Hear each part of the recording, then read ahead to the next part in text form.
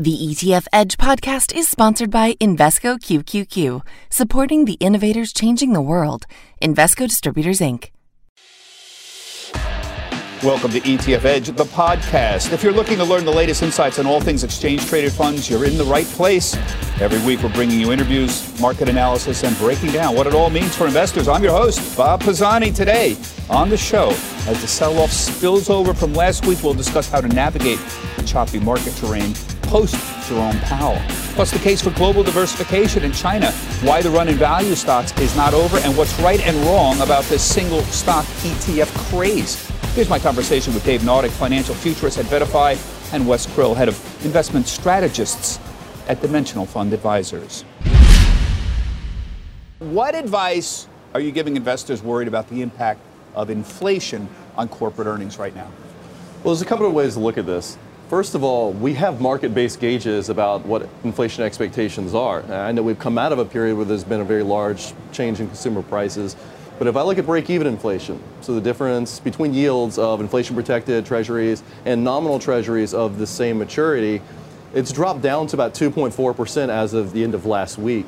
So that would seem to imply that forward-looking inflation expectations may not be as high as what some people would have you believe. Yeah, that's a good point. So you always emphasize the long-term investing, and I love it when you bring these statistics. The S&P's down about 15% this year. In emphasizing long-term investing, you've often pointed out that there's been 15 drops of at least 20% since the market in 1926. Yep. At the worst this year, we were, 22% off of the highs?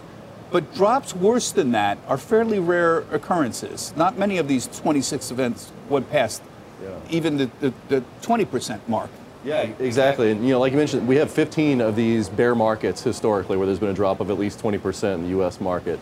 And more than half of those, the drop stopped pretty soon after we crossed that 20% barrier. We never made it to the next threshold, which would be minus 30%. Those were much rarer.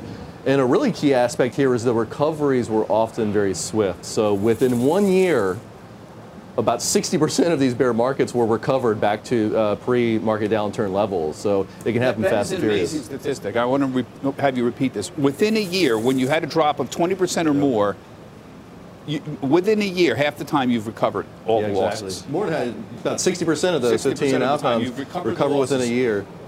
So this obviously goes to the point about staying invested. It does, and here's another interesting aspect. Okay, so we've mentioned the recovery happened. Even during the recovery, it wasn't like a linear piece of progress from the bottom back up to the top.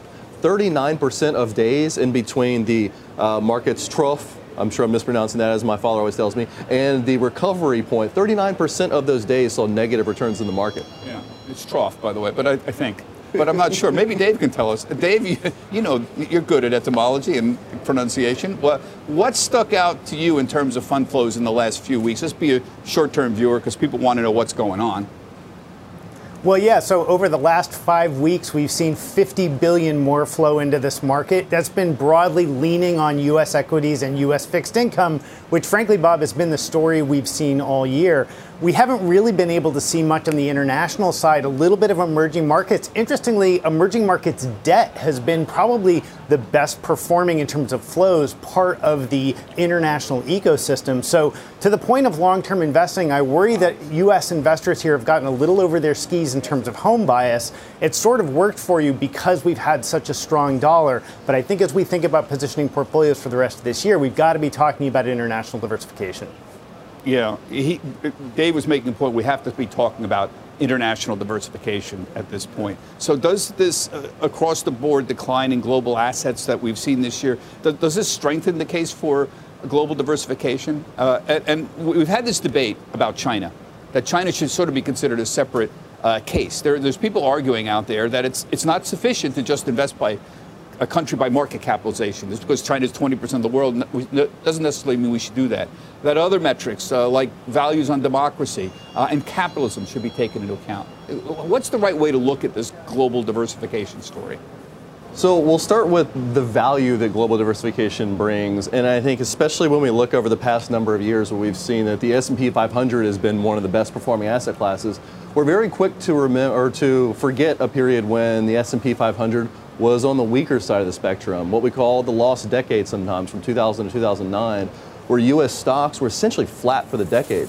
a globally diversified equity portfolio provided a meaningful return during that same period. And so I think right there is the case for global diversification. Now, how much you allocate to each country then becomes maybe a function of your circumstances. Market capitalization weights, a great place to start. China is certainly a large portion of the emerging markets portfolio in the world, but emerging markets is only about 11 or 12% of the global equity portfolio. Now, there might be reasons to deviate if you have a belief in scaling back your exposure to one country. Our investors, we have investment solutions available to them so they can customize their exposure to China in particular. There's lots of reasons why you might deviate from market cap weights, but it's a great place to start for a global diversified portfolio. Dave, we've talked about this before. What's the right way to view this whole asset allocation issue? Is it more subtle than just market capitalization? Yes. I think when you think about country allocations, you have to. I mean, we all know Perth Toll and the Freedom Index, FRDM is the fund, which explicitly excludes China and other countries that have human rights and other freedom issues. I think that's a reasonable approach, and we're seeing right now some of the activity, the negotiation going on between U.S. and Chinese regulators around audits. These are not wide open markets. It's not just a question of whether or not you support their policies. It has to do with the rule of law and whether or not you're actually doing the same thing by investing in a Chinese equity that you are in a U.S. equity. It's reasonable to have different metrics there and to reweight your portfolio to take into account some of that extra risk you get for being under China's thumb. Yeah, it's a good point. I want to move on because I want to hit you on several different issues here. I want to move on to the value issue. Dimensional is known to have a value tilt. You've said the run in value stocks is not over yet. Why not? And what's the idea behind this? Well, one place we can start is what is the value effect? The value effect means that there are stocks with different discount rates applied to their expected future cash flows. Perfectly reasonable assumption. I think it's very evergreen. Value investing is about identifying the stocks that relative to their expected future cash flows have low prices. That's as evergreen of a concept as you can get in terms of pursuing higher expected returns. The only way I would believe that goes away is if there's no longer differences in discount rates across stocks. So that's point number one. Now, we can look at this in the data, right? The belief that maybe the value premium is petering out arises from this notion that a strong value premium may mean revert and turn weak in the future. If I go back historically, okay, we have value premium data in the US going back to 1926. If I rank all of the calendar year observations, you've got more than 95 of them at this point. The years following a particularly bad value premium year, so bottom quartile, what happens in the next year? Value premium on average of about 4.2%. If I look in the years following the top quartile observations, it's about 4.5%. So right there you see that the subsequent average for the value premium has been similar no matter what happened in the preceding year. We've looked everywhere for signals that'll tell you when it's going to turn. What accounts for the relative underperformance of value in the last, say, decade or so? Is it the Fed pumping liquidity in that's throwing more money into growth stocks? How do you account for that? It would be great if we could really lay it at the feet of one particular indicator that would be useful on a forward-looking basis. And we look at so many different macroeconomic indicators and try and find a correlation between these and the value premium. Changes in interest rates. Sometimes there's a belief that the expected future cash flows of growth stocks compared to value stocks have different sensitivity to interest rates. Doesn't seem to hold up in the data in terms of the relation between changes in interest rates. Inflation, GDP growth, none of these have been strong predictors of the value premium. I think what you see is just a set of circumstances that, with the benefit of hindsight, favor growth companies. The pandemic did not favor value companies, they favored growth companies, right? So you can look at these things and see, okay, what about that is useful going forward? And it's not going to tell you about future value premiums on expectations. Dave, is it still, value's taken a hit, we know that. The stalwarts like Dimensional are still here, and they may well be right in the next few years. This seems like a good year for value overall, and the results have been mixed, though. The results have been mixed, and honestly, investors don't seem to be caring that much. We did see some interest in mid-cap value over the last few weeks here, but in general, this has still been very much either a broad asset class market, a thematic market, or a growth market. Value really hasn't been able to catch a bid the way some of those other things have. And when we talk to advisors at VettaFi, what we actually hear is less of a focus on value, more of a focus on dividends. We've seen a lot of interest in dividend payers, dividend growers. A lot of time there's huge overlap there with value and quality as well. But that seems to be the way advisors are trying to play this, by focusing on the income and focusing on things that are going to react to an inflationary environment, not just looking at PE and PB levels. And how about that? There's been a lot of interest in dividend stocks for a down market, but you said that this may not be the most efficient way or the most efficient solution to a tough market, buying dividend stocks. Explain why. Yeah, I mean, dividend payers are sometimes seen as a ballast that will provide, some sort of, benefit to investors when there's a market downturn, hence the popularity. People should be aware that these companies that are paying dividends always have the flexibility to cut their dividends. And that's what we actually see, is that there are revisions in dividend payout policy that coincide a lot of times with economic downturns. And so it might not always be there just because it's getting paid today. Today's point, what we see with dividend payers is they tend to look like somewhat value stocks, but also high profitability stocks, okay? You can target that type of asset allocation in your portfolio. You can have a high profitability set of value stocks, but we see fixed income as a better way to tailor your overall return volatility, because compared to fixed income, even high dividend paying stocks still look pretty volatile. Yeah, I want to move on. I'm hitting several topics right now, but ESG, environmental, social, governance funds. I know you've got some sustainability ETFs coming up down the road here, but how do you view ESG in the overall context of investing? Is there a place for it, or is it just one of these thematic ideas that in the long run get washed out, as Jack Bogle would say, and don't really matter that much? I'm talking about just from a purely investing point of view. Standpoint, absolutely. That's what I'm here to do, is represent the investment side of it. Like, ESG investments can help investors align their portfolios with their values. Whether it's sustainability type considerations, whether it's social considerations. When done effectively with careful implementation, you can reflect these in a broadly diversified portfolio. I think where the interest might be, and where maybe some of the misconceptions lie, is to what extent they drive differences in expected returns. Now, if you think for a second about, okay, I have a sustainable company, let's say it's more sustainable than its peers, well, that's likely going to be reflected in its discount rate. All else being equal, it might have a lower discount rate for its expected future cash flows. It might have higher expected future cash flows if it's believed to be sustainable and more around for the long term than a peer. Guess what? If you're using price and you're using a proxy for expected future cash flows like profitability in your investment strategy, then you're likely capturing a lot of the impact that would have on expected returns. Yeah. I want to move on here, and because I know I've talked to Dave many times about ESG, but I want to talk about the single stock craze, because Dave and I did a whole roundabout on this a few weeks ago. This single stock ETF craze, is this just more noise for the markets? What does it mean that we're introducing more ways to essentially trade volatility? Only in this case, we're talking about individual stocks. I mean, the way I look at it is, this is not 2005. Many of us do not have defined benefit plans anymore to support our retirement. Most of us are on the hook for building out our investment portfolio to support us in retirement, which means we need more reliable, robust, diversified investment solutions to help us achieve those goals. We don't need more ways to reduce diversification, to add idiosyncratic risk to the portfolio. And when you layer on the potential role of levering up with these single stock ETFs, this is not like levering up the market portfolio, which has a volatility of about 20% per year for standard deviation. The average single stock standard deviation is closer to 40%. And so you're talking about levering up a more volatile asset, and that seems counterproductive to me for many investors when it comes to preparing for their future. And yet, Dave, there seems to be a class of investors that like these. The Tesla single stock ETFs have gotten some very interesting volume around them. Some of the other ones, maybe not so much.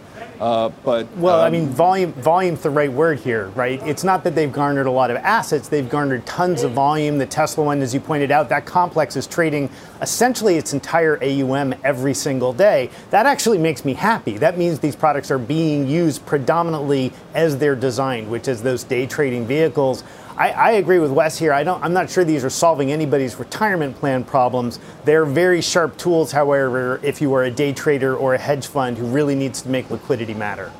Can they, and I know I've asked you this before, Dave, but is there a scenario where these can pose some kind of systemic risk to the overall market, or even a risk to the individual stocks? They do rebalance every day. We've talked about the mechanism by which they rebalance. Is there any overall risk to the market from this?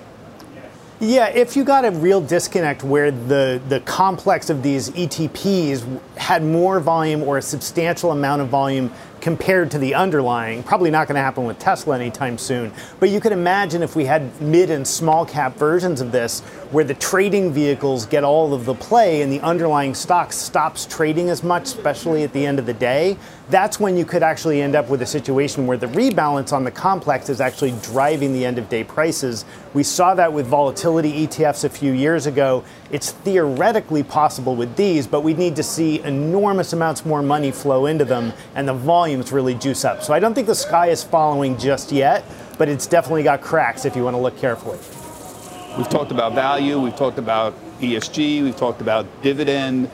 What about the broader issues, thematic ETFs and other subsets of investing? As a broad investor, is there evidence that they outperform long term, or do they not matter at all? You know, if Jack Bogle was the guy who had the biggest influence on me in my life, was sitting here, he'd say, you know, Bob, it's all washes out in the long run. You think you want to buy a crypto ETF, you know, or you think you want to buy a cybersecurity ETF, and you think you're going to be outperform, and in the long run, it's all going to wash out. That's, I think, what Bogle would say about all this. Yeah, I mean, this is interesting context as you think about what the genesis was for index fund investing, which many people consider synonymous with ETFs, is it was almost a tacit admission that markets worked, or that trying to outguess markets was a fruitless endeavor. So it's interesting to me to see with some of these thematic investment ETFs, they seem to be a way to facilitate a traditional active mindset for investing, whether it's timing markets, whether it's predicting what stocks or what sectors are going to be going up. And so in that way, it does kind of seem antithetical to the raison d'etre, another word I'm probably butchering, for why ETFs exist in the first place. Ooh, I love it when you speak Latin. Actually, I think it's French. Correct me, Dave. It is French, I believe. The important thing here is... raison d'etre, right. Okay. See, now he's corrected both of us, which really annoys me. And I'm hitting a lot of subjects here, but I want to move on here. Crypto and Bitcoin and blockchain. Where does that fit into overall investing, in your opinion? Well, one way you can think about whether something should be in your portfolio and to what extent it should be is try and answer a couple of questions. Number one, what is this thing doing for my portfolio? Is it helping me increase expected return? Is it helping me manage a risk? I'll start with the risk part. I don't think anything that can fluctuate by tens of percentage points in one day really qualifies as a risk mitigation tool. Expected return, okay, well, I get the expected return proposition for stocks and bonds. One of them is giving me a claim on expected future cash flows. Another one is giving me a stated level of interest payments. You don't get any of that potentially with crypto, right? You know, having one crypto today doesn't mean you're going to get more crypto tomorrow. So I think both the expected return and risk management portions of that are very difficult to answer. And then lastly, okay, let's say I want it in my portfolio. What's the value of crypto now? Well, it's probably less than 0.5% of the overall global stock and bond markets. And so if I have a $1 million portfolio, I'm probably talking about putting $40,000 into it, you know, in terms of crypto. So I think that's helpful for perspective if you were to try and assess how much you should have, whether you should have it at all. Yeah, Dave. Any thoughts on blockchain flows or crypto flows? Yeah, well, we've definitely seen the flows come down as you would expect, but I would push back a little bit here. I think something like crypto gives you the opportunity to participate in something exciting that's happening as we're watching it, right? It's a little bit like investing in unprofitable tech companies in 1999. That doesn't mean that they should be a major percentage of everybody's portfolio, but I do think a few percent acts as a significant diversifier. Even with this drawdown we've seen, the math would suggest a small allocation over the last 5 years has actually been a great diversifier. I think there's a big difference between going all in crypto and finding a couple percent to put in as a bit of a diversifier and a potential flyer. I don't think there's anything wrong with that. Yeah, it's a good point. Now it's time to round out the conversation with some analysis and perspective to help you better understand ETFs. This is the Markets 102 portion of the podcast. Today we'll be continuing the conversation with Wes Krill from Dimensional. And Wes, I want to get your thoughts on retirement, because in the last 6 months, I've gotten a lot of messages from people. They're 60, 70 years old. They're thinking about retirement. And they want to know, what should they be doing? And I basically say to them, you know, I'm 66. And I'm planning to live to 85 to 90. You need to have a very long-term perspective and not worry about this single year that's sitting in front of it as a down year. What are you telling people? You know, you always have these great stats about how long people are going to potentially live? What kind of advice are you giving people? Yeah, I mean, we can use the actuarial tables to give you a rough approximation of life expectancy at any age. And at age 65, the 50th percentile would be another 20 years, and going on out to 85 years. And a lot of the research Dimensional does around saving for retirement and then drawing down on that savings in retirement, we'll use an additional buffer on top of that. So we'll look at 25 years starting at age 65, which captures about 2/3 of the population, again, based on the actuarial tables. Now, obviously, on an idiosyncratic basis, I mean, I had two grandmothers live to over 100 years old. So I might have to factor in a different expectancy for my life, for life expectancy, compared to just the average person. And I think that's where it's so important to have good information on how long your savings are going to last. Yeah. It's important to have your investment portfolio in some cases aligned with what the goals are, which is spending cash flows throughout retirement. And then you can get an approximation based on interest rate expectations, based on inflation expectations, kind of see, okay, is this going to be sustainable to spend what I want to spend? Yeah, a lot of people, just staying on this retirement issue, underestimate how long they're going to live. I know I used to use 85 for a long time, and then I talked to my friends like you who know more about the actuarials, and they've convinced me, Bob, this is wrong. You should use 90. And realistically, given the advances in medical technology, you ought to be using 95, in fact. And the useful thing here is not, of course, outliving your retirement money. That's a key point about all this. So I look at this very, very carefully, and I look at, for example, my own father who lived to 90, held together and had many, many maladies towards the last 15 years of his life, and yet was held together with advances in medical technology. So it's really quite remarkable when you think about it. Well, that's one challenge. And then the other one is how much do I actually need for retirement? Yeah. If you ask most people what their replacement rate is going to be, they'll give you, that kind of wall-eyed stare. How much do I actually need to replace for my income? And that's an important thing for investors to determine as well. I want to ask you about the young people out there. Robinhood, a year and a half ago, had 20 million accounts. Now, never mind, most people had $5,000 and it was the average. Today they have maybe 15 million accounts, maybe 3,000, but there's 15 million young people that are out there. How do we keep those people from leaving and saying, oh, well, I lost money, it's all rigged, it's all nonsense? How do we keep them as long-term investors? Because we need those young people. We need new investors, quite simply. Well-functioning markets need people trading, so hopefully they continue to trade. It's great that we foster an interest in financial markets. I think that's a really key component, hopefully a good outcome from the environment these days. But I think you also want to foster the discipline of broad diversification, and I think that's a more challenging lesson to learn, frankly. I mean, certainly if you have a bad experience in a meme stock, for example, then maybe you're more likely to turn to a broadly diversified portfolio. But maybe not. I think that's going to be something that we'll have to wait and find out to see if that lesson permeates. Well, we're going to have to leave it there, Wes. Thanks very much for joining us. Wes Krill is Dimensional Funds Head of Investment Strategist. And everybody, thank you for joining us on the ETF Edge podcast.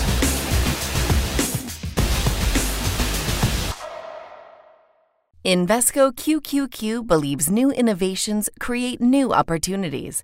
Become an agent of innovation. Invesco QQQ. Invesco Distributors, Inc.